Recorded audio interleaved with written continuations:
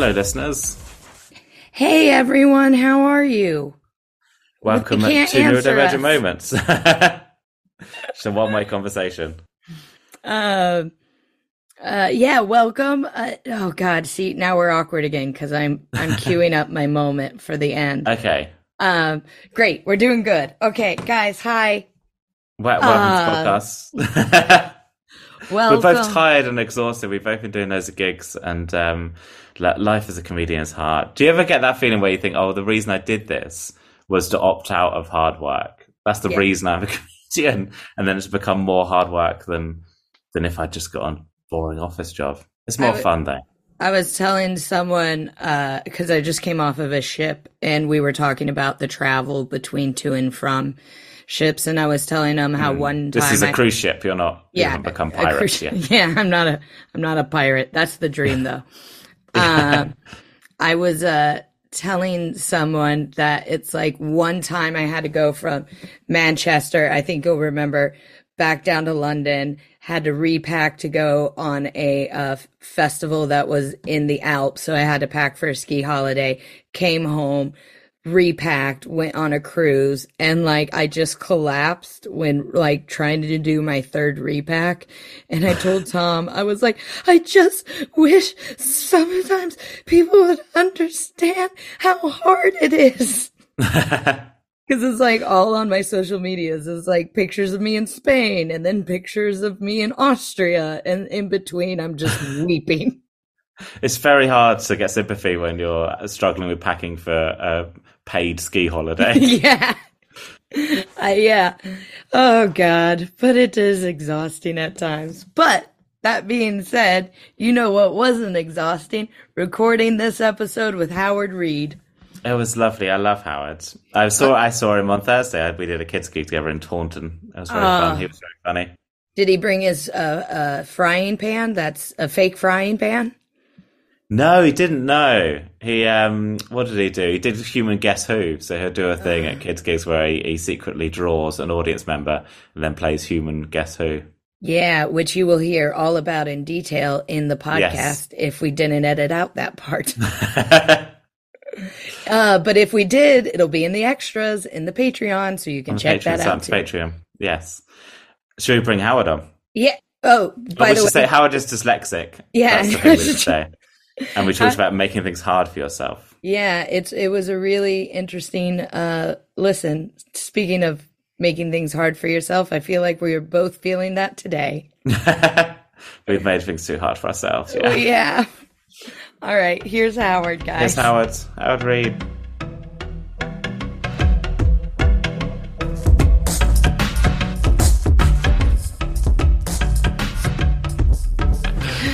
Howard Reed. We gig together usually at kids' gigs, don't we? That's where we usually see each other. Yeah. So I'm trying to think if I've ever seen you do grown-up stuff. I've mainly seen you do. I really, because my kind of day job has turned into I write for lots of kids' animations and stuff like that, and so all jokes I write that are remotely adult or rude, I get suppressed.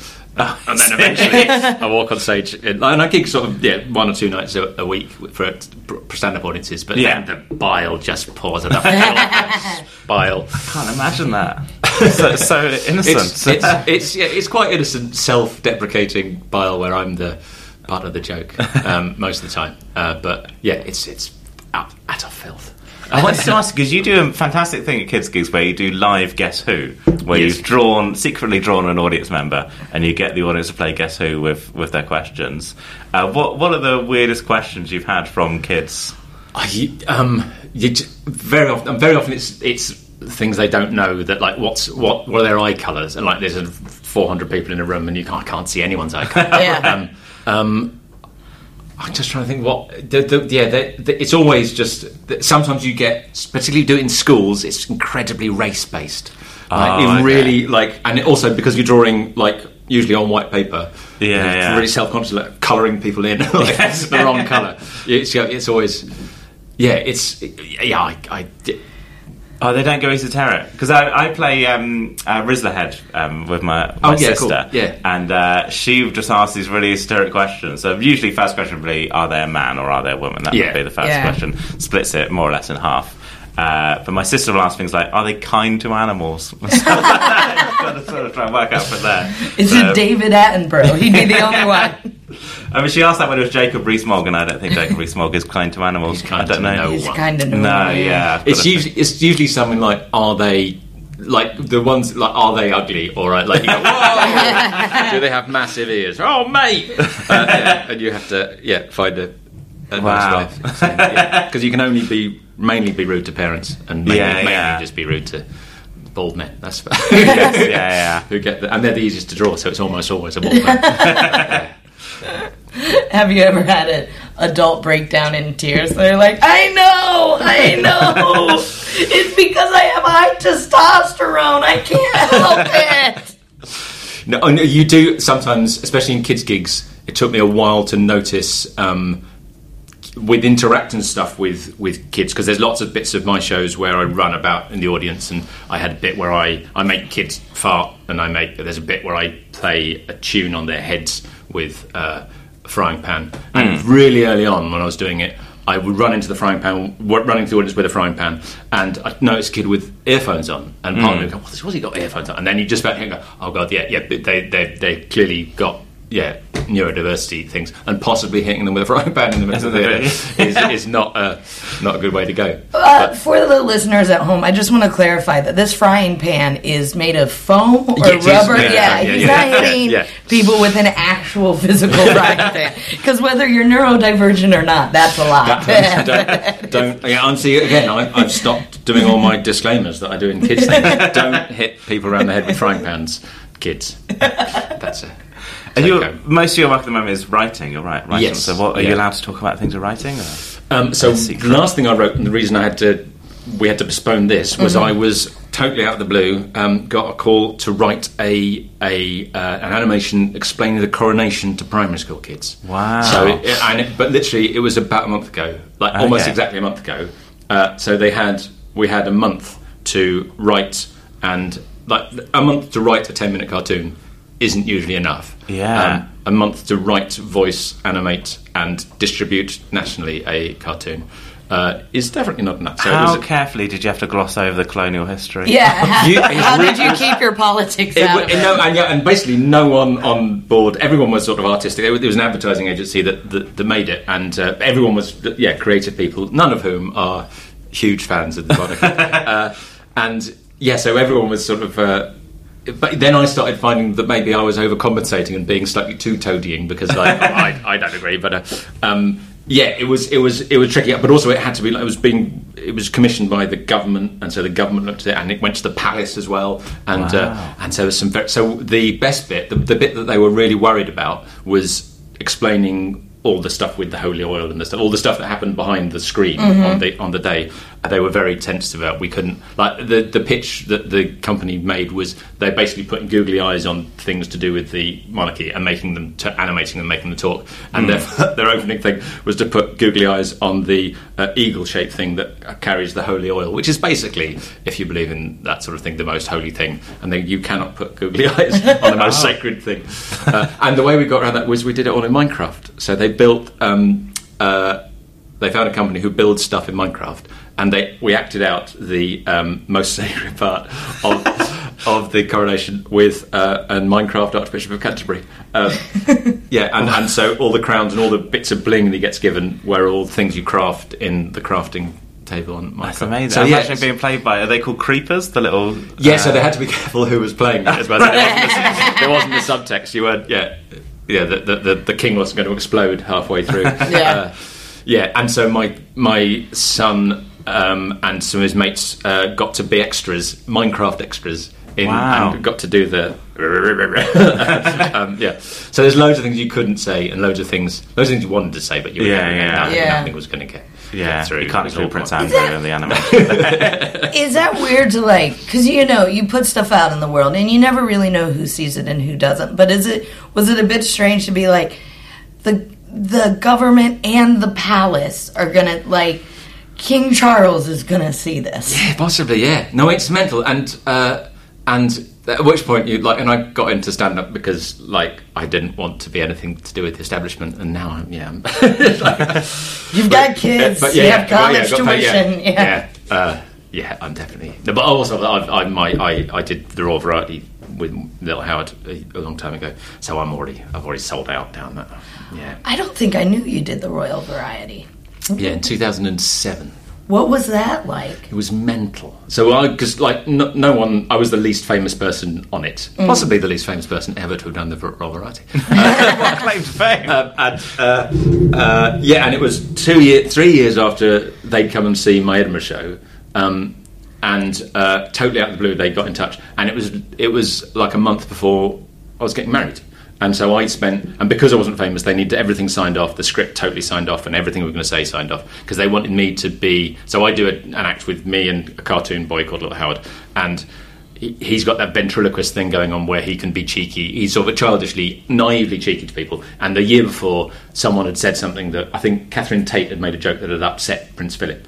And they basically not racist enough. Was that? He said a very funny thing with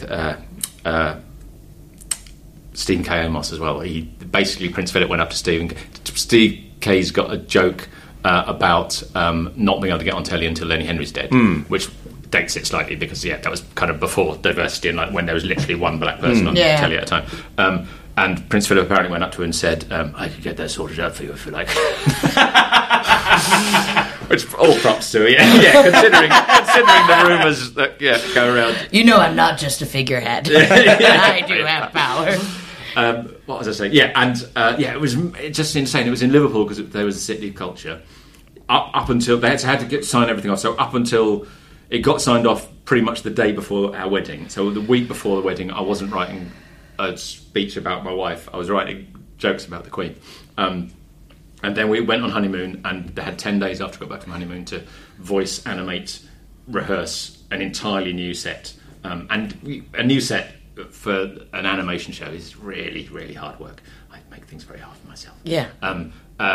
What a slick going into the theme of the. Yeah, I was going to say. That was not nailed it. But no, But finish the story, and then we'll talk more about how you just stand-up comedy animation to make your life harder. Okay. And it was so it all got done, and the first joke of the set was about not being famous, because like I was in the lineup, because at the end of it you go and meet the royal, whoever it is, comes around and shakes everyone's hands, and I was standing next to Michael Ball in full drag, as he was part of the Hairspray cast, and Enrique Iglesias, and it's just me, like in my dad's tuxedo in between.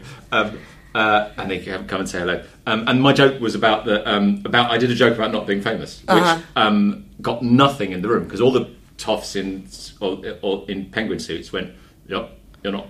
There wasn't but do they know the other people? They don't know who Enrique Iglesias is, though, do they? I think they probably, at the time, they would have. It was like 2007 when he was really. Yeah, but even did Prince Philip know who Enrique Iglesias? Oh no, we were in the Empire in right. So I don't know who goes to that really. So it's all invited guests, and but you pay like $300-400 because it's a big charity. Yeah. I always imagine those people just exclusively listen to opera. Probably, yeah. And so that joke got nothing at all in the room. So that was the first joke.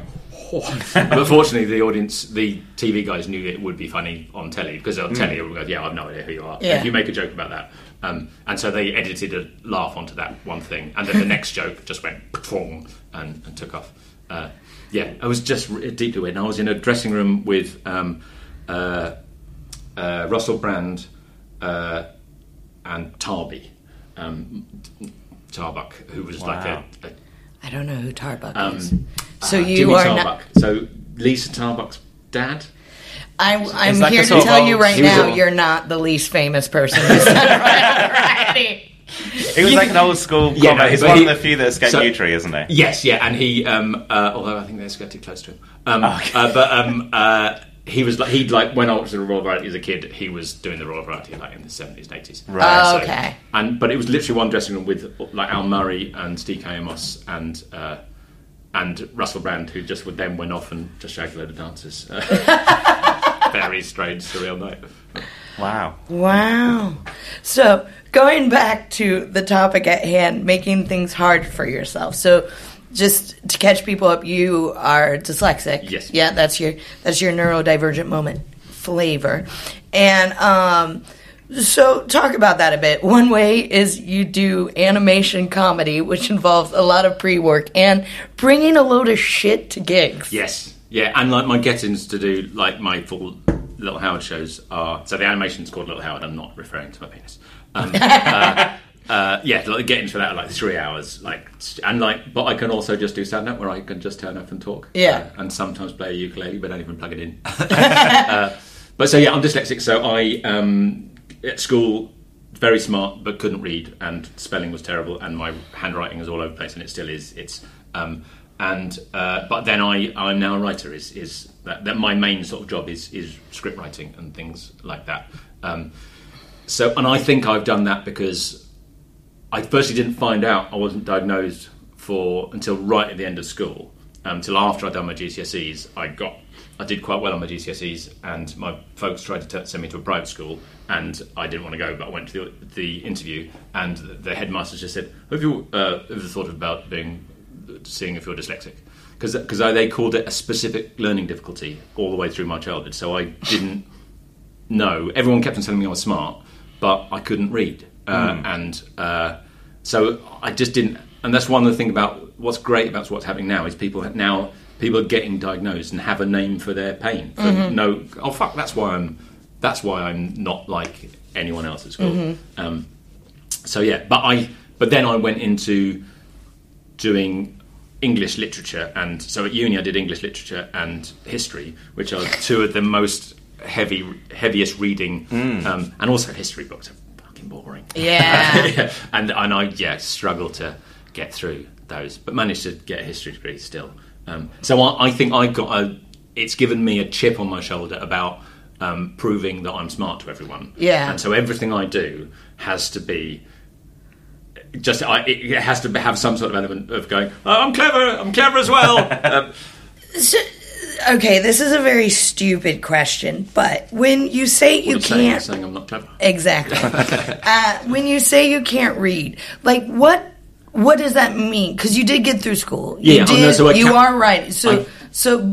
It's like when someone's blind but legally blind. They can see but not a lot. So is it like that sort of... So I can read, obviously. I just couldn't read all the way through school. I couldn't read at the pace. So when I left school, I think I had a test that said I had the reading age of a 14-year-old, like at 16, at 18. And so I was that far behind. And like in primary school, when you're that far behind, like I literally, before the end of, I couldn't read fluently, and I couldn't read fluently out loud until until I had kids, until I had to read storybooks. Literally, and so I never really did any acting or never did any voiceovers, which is a sideline that lots of comics do, because a script, I can't, unless I know the script, unless I've written it, I can't.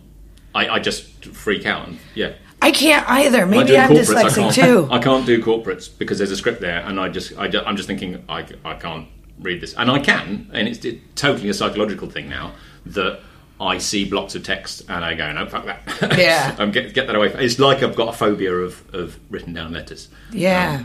Despite the fact I read and write scripts all the time, like forms and anything official where you've got to get something right in writing and in reading. I just get that away from me, and that's still to this day. And it's only recently that I've started. Like, part of my work is usually pitching ideas, pitching scripts to people, and literally probably in the last 6 months, I've started reading my work out loud on Zoom calls and in things, and performing it like a performer, because I'm like in my late mid 40s, and that now is the first time I've really been confident about doing that. Which is, yeah. Do you still feel like you have that chip on your shoulder? Yeah. No, I constantly, because I write for kids a lot, and so I always try and make stories far too complicated and I always try and do far too sophisticated jokes that are like existential and things like that. And it's like, I did an Edinburgh show where I used all the jokes that got cut from various scripts that I really loved that they didn't, and one of them was writing for Sesame Street, and that is so cool! Wow, that was, oh my god! What a humble brag! Enrique and Iglesias were both like, I wrote for Sesame. What? Elmo and Cookie Monster. Yeah. Did you meet them? I met Elmo. Yeah. Oh my god! Yeah. What was he like? So Elmo had, it was magical and you get to learn the rules of writing for both of them in every episode. So it was a co-production with American UK, the BBC, called the Furchester Hotel, which had British Muppets and Elmo and Cookie Monster. And the rules of writing for Cookie Monster is in every episode, Cookie Monster has to eat at least one cookie. And Elmo has very specific personal pronouns. Like he can't say you. He would say Abigail. Yeah. So if you say you wouldn't say would you like a cup of coffee? He would say would Abigail like a cup of coffee? And so you have to learn all these rules, and then you get to write for those two. And we had a joke where there was a character called Dr. Repeat That. And everyone, you see, you get the joke already. Everyone gets introduced to him as Dr. Repeat That, and they go, Dr. Repeat That, Dr. Repeat That. That's the joke. This is the level we're working on. And then he gets introduced to Elmo, who, of course, would always call him Dr. Repeat That. And he thinks for a second, then goes, "You can call me Clive." And so there's a moment later when everyone's shouting, they've lost Dr. Repeat That, and everyone's shouting Dr. Repeat That, and Elmo is just shouting Clive. And so the cut joke was basically the ghost, because I do animation. The ghost of Elmo came through shouting Clive, and then I explained at great depth that's how long it took. This is the joke, and it's basically about and the joke was that it was obviously going to get cut. That was never going to get put in. That's far too sophisticated a joke for a preschool audience. I'm always doing. So now I'm sort of working towards writing drama and things like that, where you actually get to do complicated plots. Yeah. I'm doing some writing for because it's so fun, but you do also have those things where you go, "Oh, really? Is that not allowed?" Like anything that could be copied or like. Yeah, anything that could be potentially... I sound like one of those people like, you can't say anything these days. But in kids' stuff, they are very, very careful with things. Yeah. And there's so many things, like with my kids' live stuff, it's all very farty and it's all very scatological and stuff like that, because that's what kids find really... That's what I find bellyache funny. But you can't do that on much. Like, one place you can do it is I'd write for Horrible Histories, and you can do fart and... You can do decapitation jokes on the right year because it's historical and it's educational. Yeah. But you can't do anything else. Like literally, Horrible History is one of the only places you get to do anything that's genuinely funny. There's no decapitations on Sesame Street. No, not intentional ones. Not unless right. Because you said your daughter is dyslexic as well. Yes. So this dyslexic chip on your shoulder, has it transferred to your daughter? Oh, I don't know. So my son is very academic and very sciencey and very mathsy and is very not dyslexic. And Mabel is very quite art. So my kids both do stand up. They've both done stand up workshop with Comedy Club for Kids, and but Mabel is the one that's going sort of does more performery stuff. She does she's got a band at school and things like that. Mm-hmm. I hope she doesn't have as much of a chip on her shoulder, because I think I got it because I came from a very academic family, and I was, kept on being told I was smart, but just couldn't read. Like my two brothers could both read, and I couldn't, and that's probably where it came from. But hopefully, because they've grown up in a household where reading isn't actually that important. Yeah. For me, literature and stories are important, but stories are words, and words aren't necessarily written down. That's the thing that I think is the hope for the future for dyslexic kids. And I think, too, just now that you say all that, she's also known, whereas you didn't know. Yeah. Forever. Yeah. Forever, till you were 18. But, that's a long time of being told to read. And I don't know about you, what I think is so funny when you're like, no one needs to read, it's not important, is just... At my school, the drive for more reading, like the book fairs, and we had a library in a... The library had a caravan that would come to the school so we could check out books and all that sort of you guys didn't have this, but there was a book club for Pizza Hut. Do you guys know about this? No. So Andrew just freaking turned around. I was a big Pizza Hut fan. I can't quite remember the rules of it, but it was basically you had to read so many books, and if you did, then maybe it was with stickers. God, I wish I knew exactly how this worked now. But if you succeeded at reading a certain amount, then you got to go to Pizza Hut and you'd get like a personal pan pizza and like a Coke. Like Pizza Hut was supplying meals so just for Googling reading this kids. If you could Pizza Hut, what was it called? The Pizza Hut Book It program. Book It. Yeah, that was it. Book It. I think I want to qualify. I think stories and art and consuming are really important. Mm-hmm. But what's great is if you struggle with reading, you're not restricted. I think reading is great. If I could read all the time, I would. But I literally bedtime when I open a book, I'm literally asleep after a chapter. A paragraph. Sometimes half a page, I'm just like just out. It just does something to my brain that just shuts it off. But yeah, I'm not saying that because I think in stories all the time, but because I've been steeped in stories my whole life, most of them read. But actually, I could have got to that place without having, because I struggled with reading, I could have got to this place that I am at now without quite so much pain. That's why I was thinking that's good. I'm not saying that kids shouldn't read. If they can read and they love reading, but it's quite a Western thing, that sort of reading is the best type of storytelling, and it sort of has its history in sort of religion and stuff like that, and it's but like an audiobook that's read by the author, it's probably same. A better way of because Tony Law used to have a brilliant joke about what if books are all very well, but what if the acting in your head shit? like if you've got someone else to, and the thing I've discovered about in pitch meetings now, reading my own words, is that if I can read the words as I wrote them, then the people listening will get the jokes much better than like your stand-up set. If you write it down, it's nowhere near as funny as it looks so uncomfortable. Yeah. Oh god, pauses for effect. Yeah. So the worst thing when you have an audiobook not read by the author and you go, oh, you've really fluffed that. Yeah. I get, just to clarify myself, when I'm saying like how you said reading's not important, like I feel like when I was a kid, the act of physically sitting with a book was what was championed. It wasn't books on tape. It wasn't. My mom used to read out loud to me a lot. Yeah. Like that's one of my greatest memories. That's how I got into David Sedaris. My mom would read out loud. Your mom read David Sedaris to you? Yeah, she took me. I've seen him read like 3 times. Fun fact: I went to go see him in high school, and I was so excited about it, and I didn't tell my mom, and I printed off some of my own writing, and I gave it to him, and he wrote me, and I got cold chills. He wrote me back. He wrote me back. I still have his letter.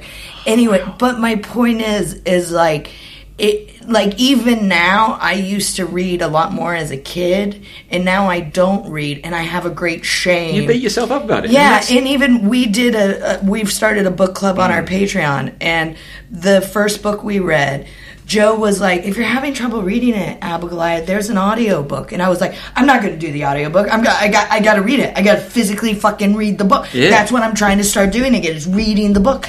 And it's just like, that's not the point, is it? It's absorbing the story. Yeah. I've started a monologue now. I'm the ADHD. But is it because my son just doesn't pick up books at all? And for ages I was very much like my parents were. You've got to read. You have a book in front of you. But then you start to realise actually he knows loads. He knows more about story structure than I ever did because he just gets interested in it. He looks on a YouTube thing and I've been reading lots of screenwriting books recently because I wrote a film thing and learned about the midpoint of a story, which is an important thing. And I was explaining it to my son, and we have whenever we're watching any stuff on streaming, there's always a point where I freeze it and go midpoint.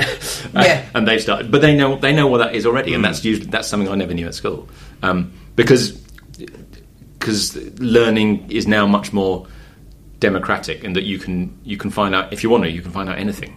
Yeah. Anything. I was having a chat with someone about how you can trick chatbot GPT, whatever it's called, the AI thing, into telling you how to make a bomb by asking you the right questions. It's probably going not to show you how to make a bomb, but you can trick it apparently. Yeah. But so even things like that, you can now use AI and stuff like that to talk to your computer, to ask it questions. So you don't even have to type in stuff to find out stuff, which I think is great.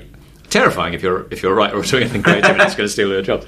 But I had I saw a thing on Twitter of an AI generated song of old Kanye West singing about current Kanye West, and it's not a parody, but it's in the style of his old music, singing about like his own downfall. And it's amazing. It sounds like it's really good. I've heard about this. Yeah, it's crazy. So can we now just replace our celebrities who have disgraced themselves with just a version of freeze them in aspic in just AI new we don't need the real Kanye now. You've gone a bit drunk. We could have new Smiths, we could have all the celebrities we've lost, we can have back. That'd be amazing. What a brilliant idea. But that does imply that copyright doesn't exist, which is also important in the creative industry. It's style though, isn't it? It's their style rather than so I don't know whether you can copyright that. Barry Hotter. Yeah. That's a very different book, I think. So how did Little Howard come about? So I was doing stand-up and I started drawing on computers. I don't have an arts background, but I just started. There's a comic called Anvil Springsteen who got hold of Flash, which is the program I used, and he got a hooky copy, and he was doing sketches online, like in the late 90s. And he got me a copy of it, and I started drawing. And I had to do a website for my stand-up, like Biog and stuff, and all the websites were like made in Microsoft Publisher and were terrible. So I deleted everything and hand drew everything in a sort of scribbly style. I think again, just printed words and not so drawings I've always been drawing in my stuff, and then I started getting hold of Flash and started animating the drawings, and then I was doing my first Edinburgh show and basically had about when you're doing your first hour show and you've got like a solid 30 minutes of stuff and the rest is like your greatest hits, but then you've got to find other stuff. And I realised I'd been doing loads of animations and got stuff going online and making short cartoons, and I thought if I could put those in to the show, then that's buying me funny time. But then there was no structure to the show, and so to do an advert to get people to come see previews, I drew this kid version of myself. I can't remember when I was a kid, and he just said, "Please come to this," in the voice, and literally the drawing I drew then is the same drawing I still use because it's like fuzzy felt. You're moving around shapes you've already drawn rather than redrawing everything with the program I use. And people really liked it. And then in the first show I did, so this is exactly me making things hard for myself, is I did some sketches which are two-hander sketches of me and Little Howard, where it's a sketch where I'm cueing him to say the next line, and it's a double act sketch. It's like a two-hander or like a ventriloquist type sketch. But then at the end of the show I wanted a big finish, and so I created a bit where Little Howard, a computer where everything's pre-recorded, improvises with the audience and does crowd work and goes in the front row and says, "What's your name?" Like, go to the front row and what's your name? And I programmed in the 10 most. I worked out what my demographic was, and I worked out the most popular names in their birth years. And so I had 10 names for men, 10 names for women, and I was sitting there with a keyboard. So it was a database of responses and jokes based on a thing that Simon Munnery said once. He was watching one of the super slick MCs at the Comedy Store. Doing all the talking to a plumber in the front row, and that's just an estimate, and all that stuff that we all do when we're improvising, when there's a joke that's already there when you meet someone, because I think everyone who does improv has jokes in their back pocket that they can say if they don't think of anything, which makes you relax enough to think of something. And Simon was watching one of these super slick comics, and he leant over to the person next to him and said, "One day all this will be done by machines." And I took that as a challenge. And so wrote a database of jokes, and depending what the audience said, was accessing them on a keyboard, but really badly. And so part of the fun was the audience could see what I was doing and could see when it glitched and when it went wrong, and they found that all the funnier. And so they could enjoy the jokes, but or enjoy the spectacle of someone trying to do this stupid thing. Yeah. So it's that again. It's me doing my stuff's very childish and naive, but in amongst that, I always have to have a little voice going, "I'm clever too." Yeah. And I think that comes from growing up dyslexic. Is my thinking. I just came to stand up with just the joy after like doing improv and musical theater of the fact that it's just one microphone in my notebook. So whenever anyone does anything more involved than that, I'm like, have you missed the joy of this? But that like emceeing and improvising, doing I'm resident MC in a gig in Dorking, and I never do any material. I just talk to the audience, and it always ends up being really funny, and you can, and that's my favourite thing about performing, is being myself on stage and being funny. And yet, everything I'm known for is the antithesis of that. The most, I make things hard for myself. Do you still, even now, make things hard for yourself? Or, like, I mean, I guess you've kind of referenced that you have a couple times, but do you catch yourself doing it and go, no, I can just enjoy this, I don't have to show how clever I am? Yeah, I think so, more and more. And also, with the sort of more success you've got, and the more you're working with people who you know respect you. Yeah. Because with stand-up, you're always, unless you're famous, you're always working with an audience of people who have no idea who you are. Yeah. Whereas now I'm usually collaborating with writers and things like that, and directors who I wouldn't be there if they didn't rate me. And so hopefully it's a bit less. But you're always trying. I mean, we're all show-offs, aren't we? That's the thing. But I think I have a just being funny isn't enough sometimes for me, and I just need to go, yes, it is.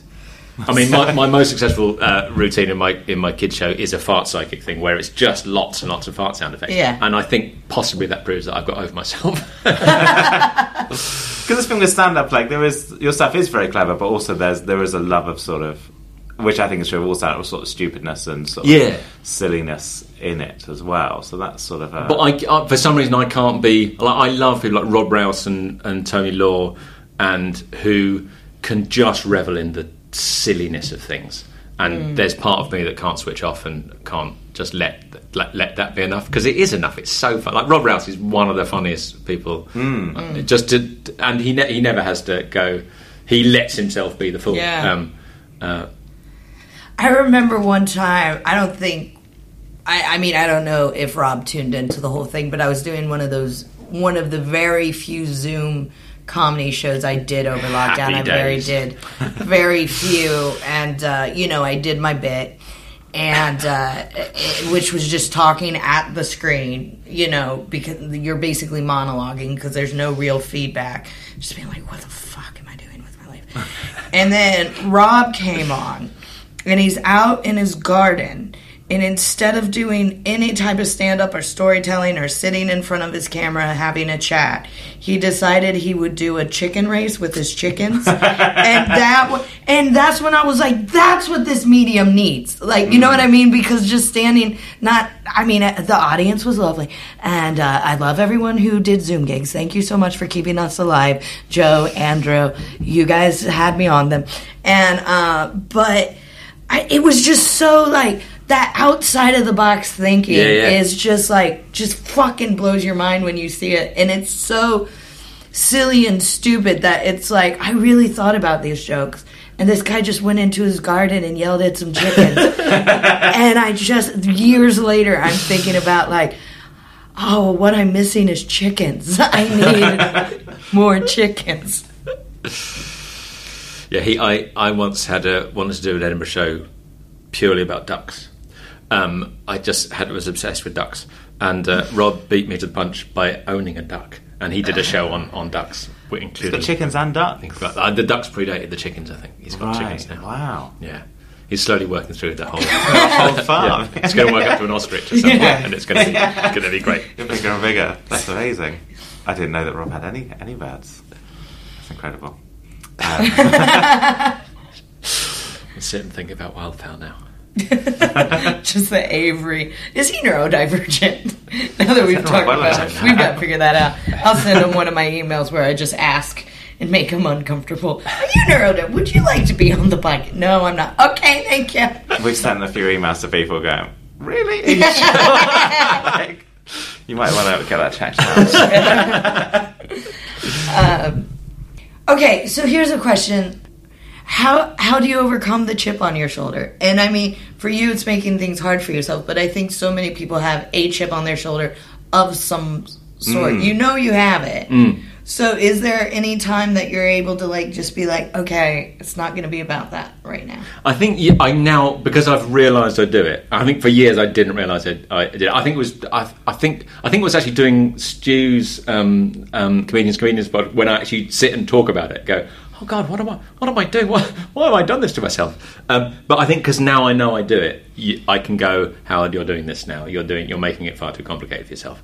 But also, you also got to embrace it as well, because I think it's a thing I'm going to struggle to turn off. And so, just make that part of my life and comedy persona, and a lot of the like sort of self-therapizing I'm doing. That's not the right word, but writing sort of dramas and stories and things like that. You just start going, I'm just going to put that aspect of me into a character and put it out there and see if anyone else does that. It's a problem that it's really hard to tell if anyone else has.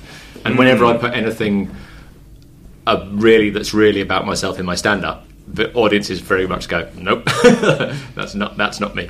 I think there's something in all sort of comment. There's something very funny about people making things hard for themselves. Mm-hmm. People, I fucking love that. Have you seen the video of Luke McQueen doing stand-up when the football's on? No. So he goes into a pub, turns off the football, and does stand-up. Jesus, wow. It's amazing. And I think there's so many. Matt Ewins, I think, is a very good example as well of comics that have made things difficult for themselves. And I think that's really for no reason, And I think part of comedy is like about the pointlessness of everything. And seeing the struggle of so one of the things I do with my animated characters is I sometimes see a comic that's doing that, that's making something incredibly hard for themselves, and find, because I think comics find seeing other performers really fail really funny, and that's a very hard thing to make the audience laugh at, because as soon as an audience feels uncomfortable, they stop laughing.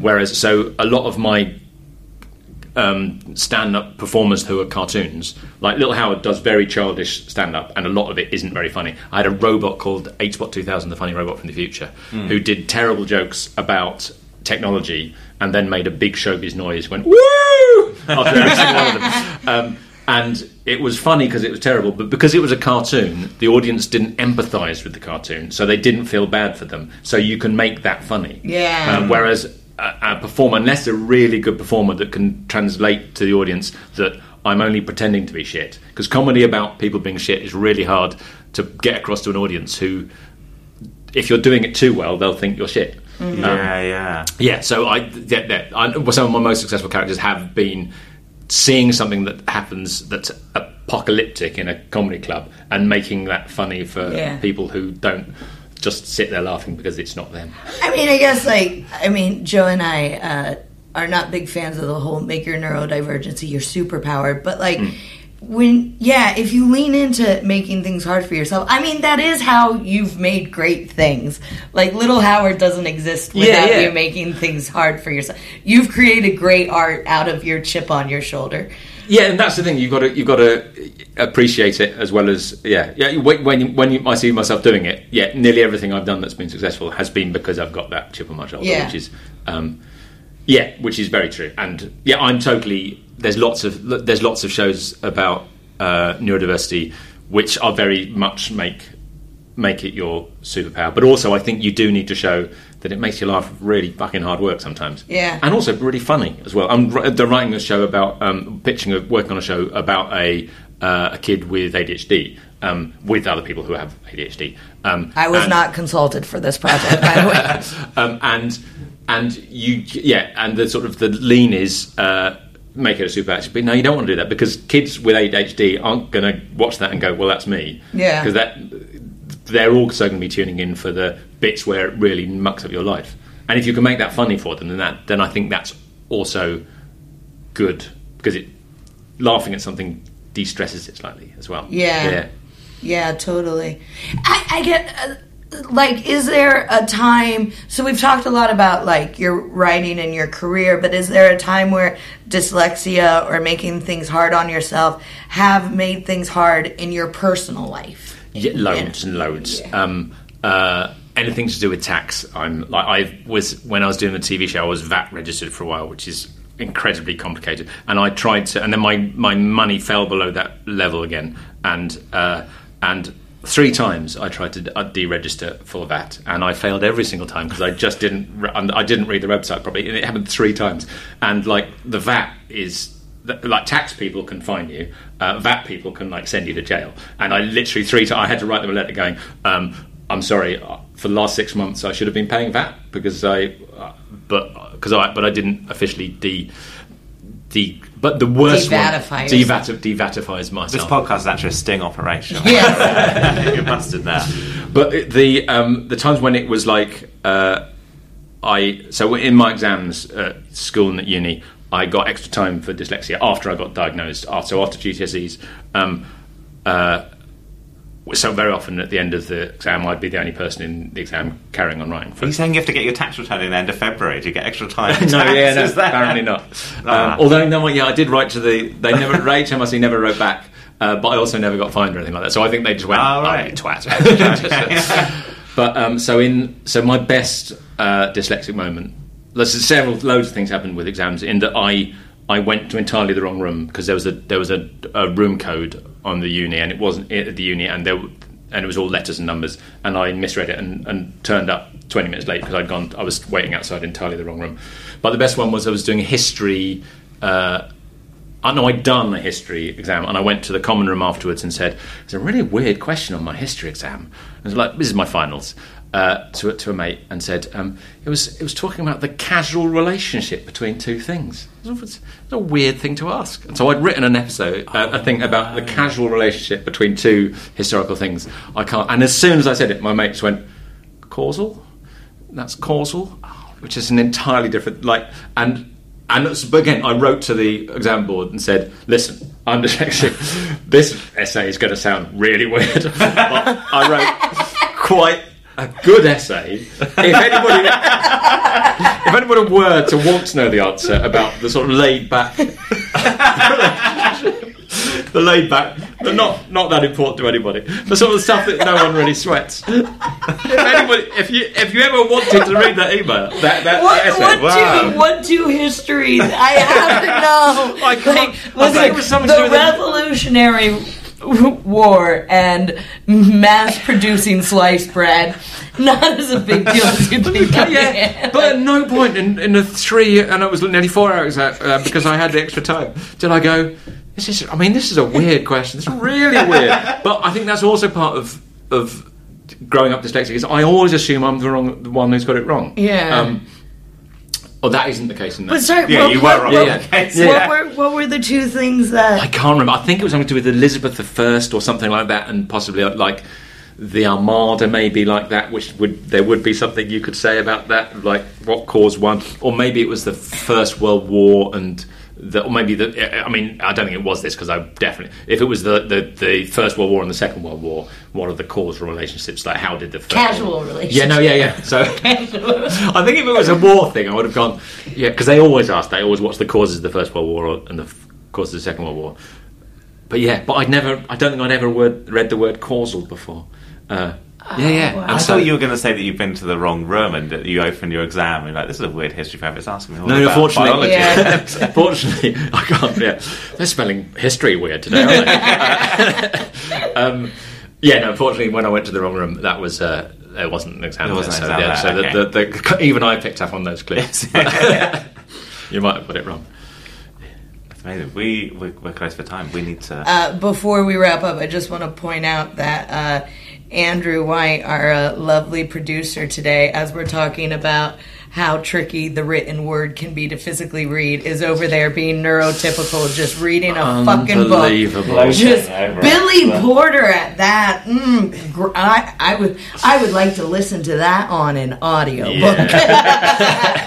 Look at you and your neurotypicalness.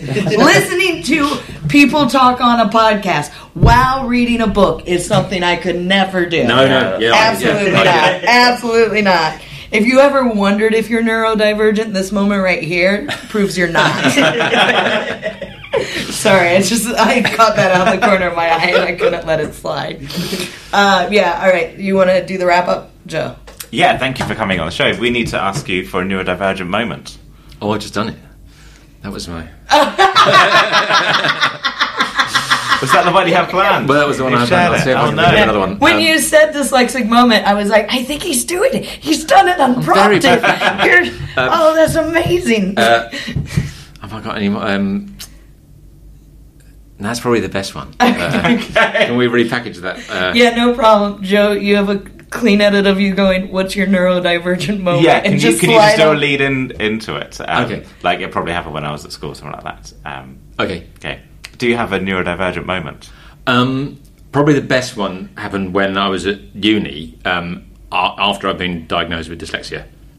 Cool. Yeah, that should be fun. Yeah. Now we'll go and redo it. Or we could just leave. I don't know, Joe. I'm going to be honest. Given the fact that this is one of our podcasts with one of our dyslexic guests, I really feel like him doing his whole neurodivergent moment and then us asking for it, and you had done it before. There's something very, very dyslexic about that whole vibe to me. It's going to be like Pulp Fiction, isn't it? See, but again, I'm trying to be too clever. I was trying to weave it seamlessly into the podcast. Yeah. But it's a format point. It's a format point. Yeah. You've got to say it. You've got to use the words.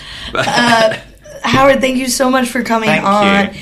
And how do our listeners find your books, your animations, your everything? Where do they go? So there's a very out-of-date website at howardreed.com. It's R-E-A-D. But I'm on socials on Howard Reed, R-E-A-D, at Howard Reed, at Instagram and Twitter. Awesome. You're the only Howard Reed. Yeah. Or I just got in early. Got in early, yeah. All the other Howard I'm just Reeds. older than everyone. He was on the forefront of technology. Remember, he was making animations before social media was a fucking thing. I was also, before people knew how to make any money on online things, I was making the late 90s, sort of doing cartoons online. Wow, I remember putting them on E-Bombs World? Where did they go? Sorry? On E-Bombs World? There was no YouTube. No, so it was all... So Flash is like an... So the Flash... Sorry, I just realized. We're like, what was it like, Papa? So you used to be able to watch like cartoons on websites and stuff. You know, you made your own website and you did that. But then that got commissioned by people who were trying to work out how to do content. Like when people were trying to work out how to do content online, like before YouTube and before... In the days of the hamster dance. Yeah. It was contemporaneous with that and the dancing baby and things like that. But those were gifts. Powerpuff Girls versus Osama bin Laden. Do you remember that? No. I'm not sure how problematic it was. Now that I think about it, it might not have been okay, but I was 12 and didn't know any better. Wow. But that was YouTube, was it? Or? It was an E-Bomb. Is it E-Bomb's World? Yeah. Yeah. It was like a sort of flash animation of the Powerpuff Girls fighting Osama bin Laden. Yeah, so it was all that sort of... So I learned how to do all the animation to do online videos before online videos had a platform to do it on. Yeah. I'm very old. Awesome. So check Howard Reed at his socials, at Howard Reed. Yeah. At Howard Reed. And thank you so much. Cruelly, of course, you spell read like reading a book. Oh! Curse you, God. Thank you so much for coming on. Thank you so much for having me. It's been lovely.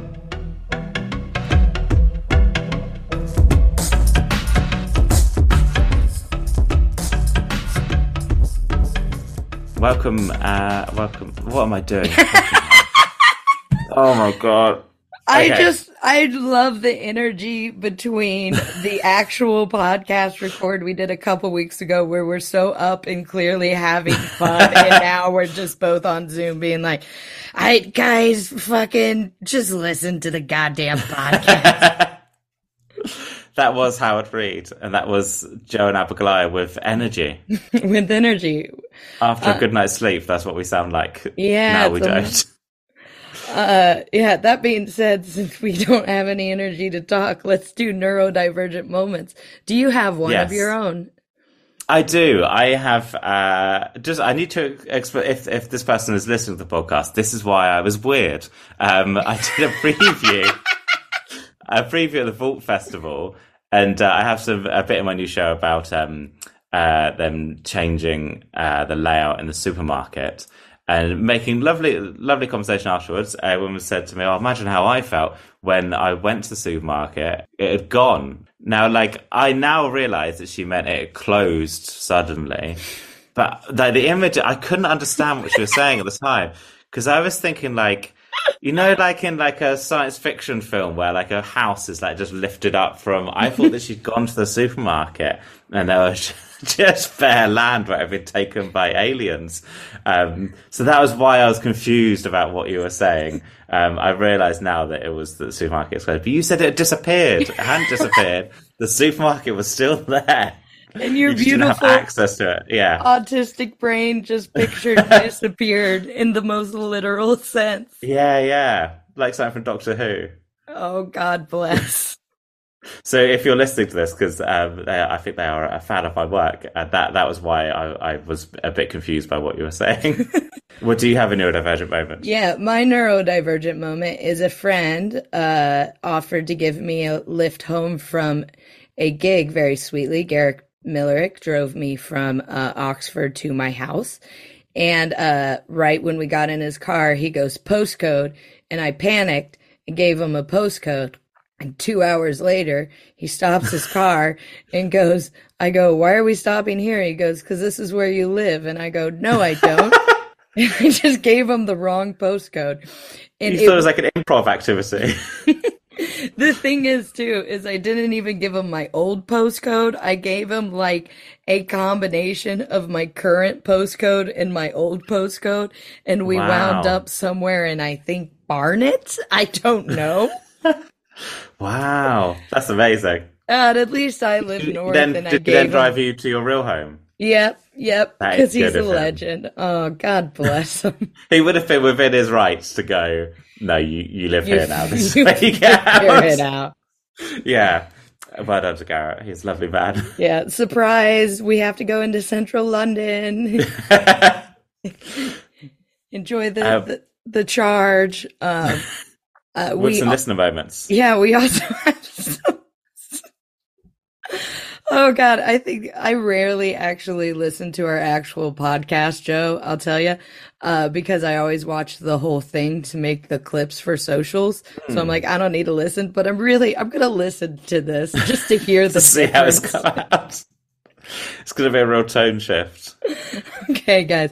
Yeah, do you want to go first, or would you like me to go first with listener neurodivergent moments?